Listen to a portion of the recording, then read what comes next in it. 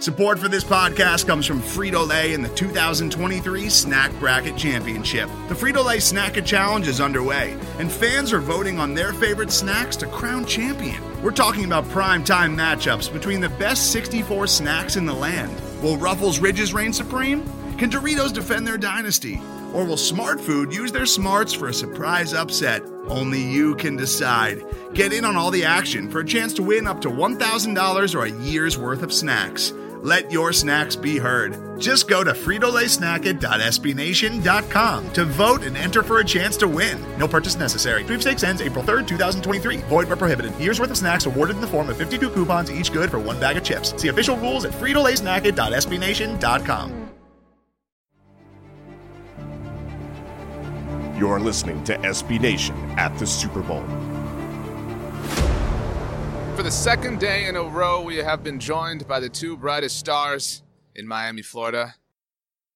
Pete Sweeney, head honcho at Arrowhead Pride. Kyle Posey, head honcho at NinersNation.com. They're here because the Kansas City Chiefs, San Francisco 49ers are in the Super Bowl. Jeanna Thomas, I'm RJ Ochoa. We're here. We've been posted up at Radio Row. We live here. I don't know the zip code, but I need to get it so I can get mail forwarded here. Guys, how was day two? Well, day three kind of, but day two in a lot of senses.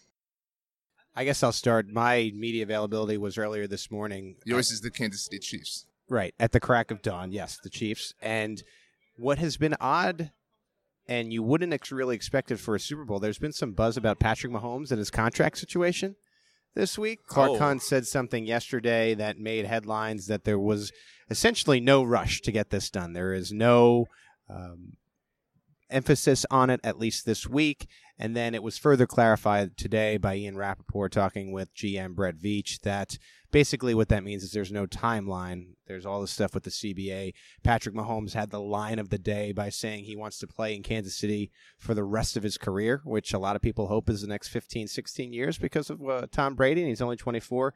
So a lot of Chiefs fans were happy to hear that. And again, it was a full 53-player media availability this morning at 8 a.m. You can read Pete's story about Pat Mahomes' comments at arrowheadpride.com. You can visit NinersNation.com for our latest and greatest on the 49ers. Kyle, what'd you learn? I know it's been a weird day for you.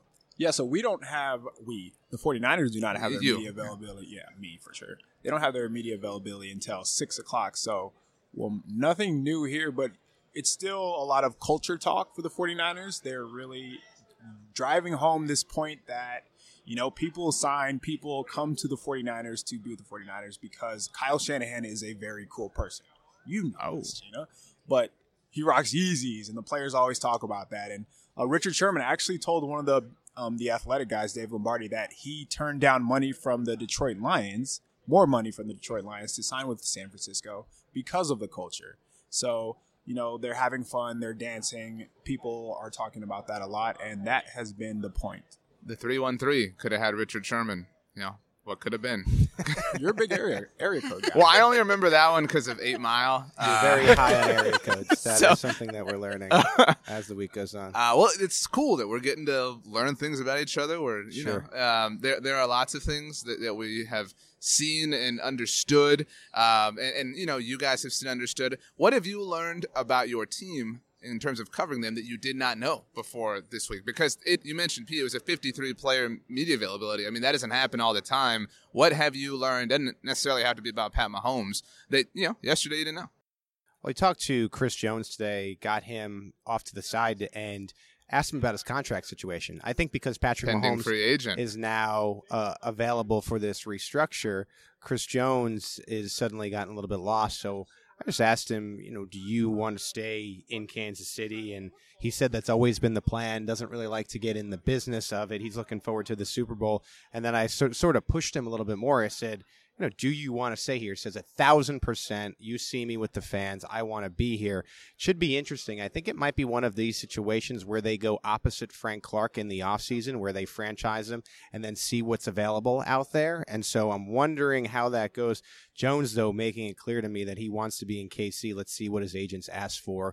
A lot of people think he can get top dollar on the market. The Dallas Cowboys happen to need a defensive tackle, and somebody here may have already written suggesting that they could land Chris Jones in free agency. Kyle, what have you learned about the 49ers? So most teams, especially once they get this far, they relish in being, the top dog, the confident team. And a lot of this week has been, rightfully so, about the Chiefs and Patrick Mahomes, but they've been riding this pretender wave, and we talked about that a little bit yesterday, but the 49ers really like that. They appreciate, not being talked about. They don't mind that at all, and they're kind of, that's their fuel to the fire. So that's been my takeaway this week for sure. Have you ever seen them as in this underdog role?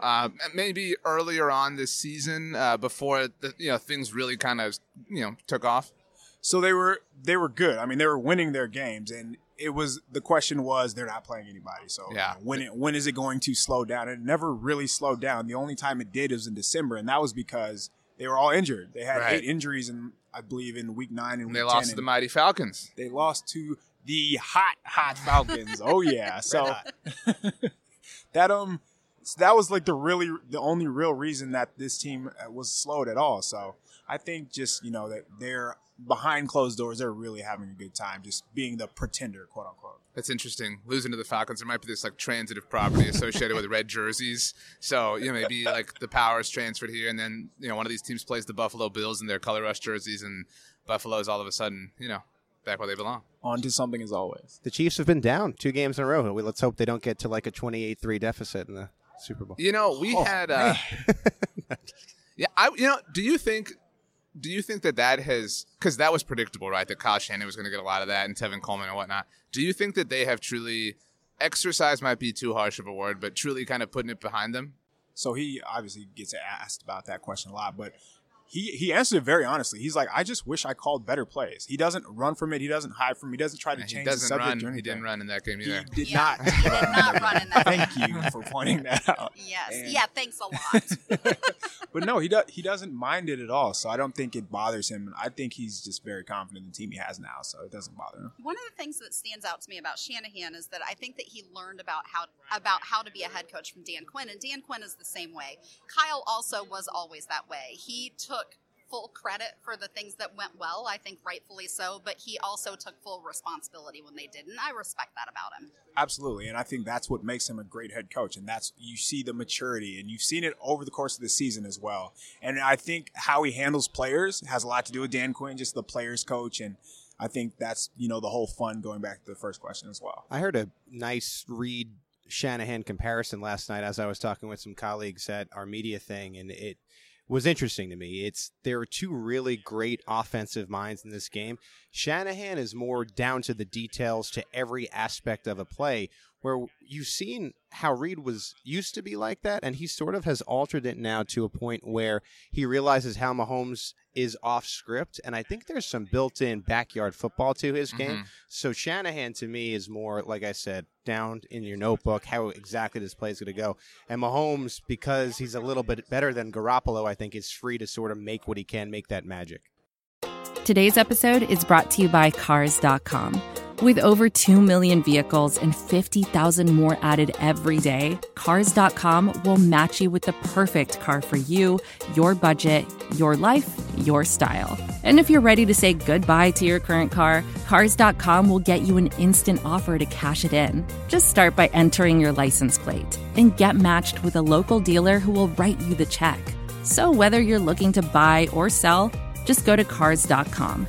It's magical. Last thing, guys, for this particular day, and then you can go get a donut or something. You mentioned the media thing, and there, if you're unaware, there's a media party. There's literally a party for the media because everybody's working hard and grinding and not sleeping, and so it was this big deal. It was like on a boat, but not a boat. It was like a dock, right? It was like a terminal. And you were both there. We had some good times. We broke some bread. What were your thoughts on the media party? There was the biggest. It almost looked like a hot tub of paella. Yes. That's a great way to put it. It was a hot tub of paella. Did you want to jump in? I did, and it was a grave mistake by me. I didn't realize what time the party was ending.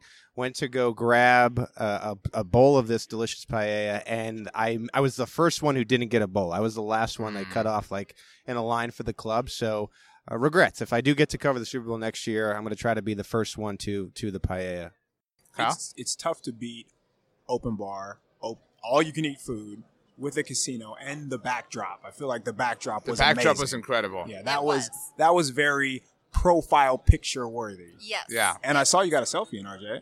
It wasn't a selfie. Somebody else took it. It was a solo picture, though. Right, exactly. And I used portrait mode because I'm really. And you vain. captioned it "Me in the City."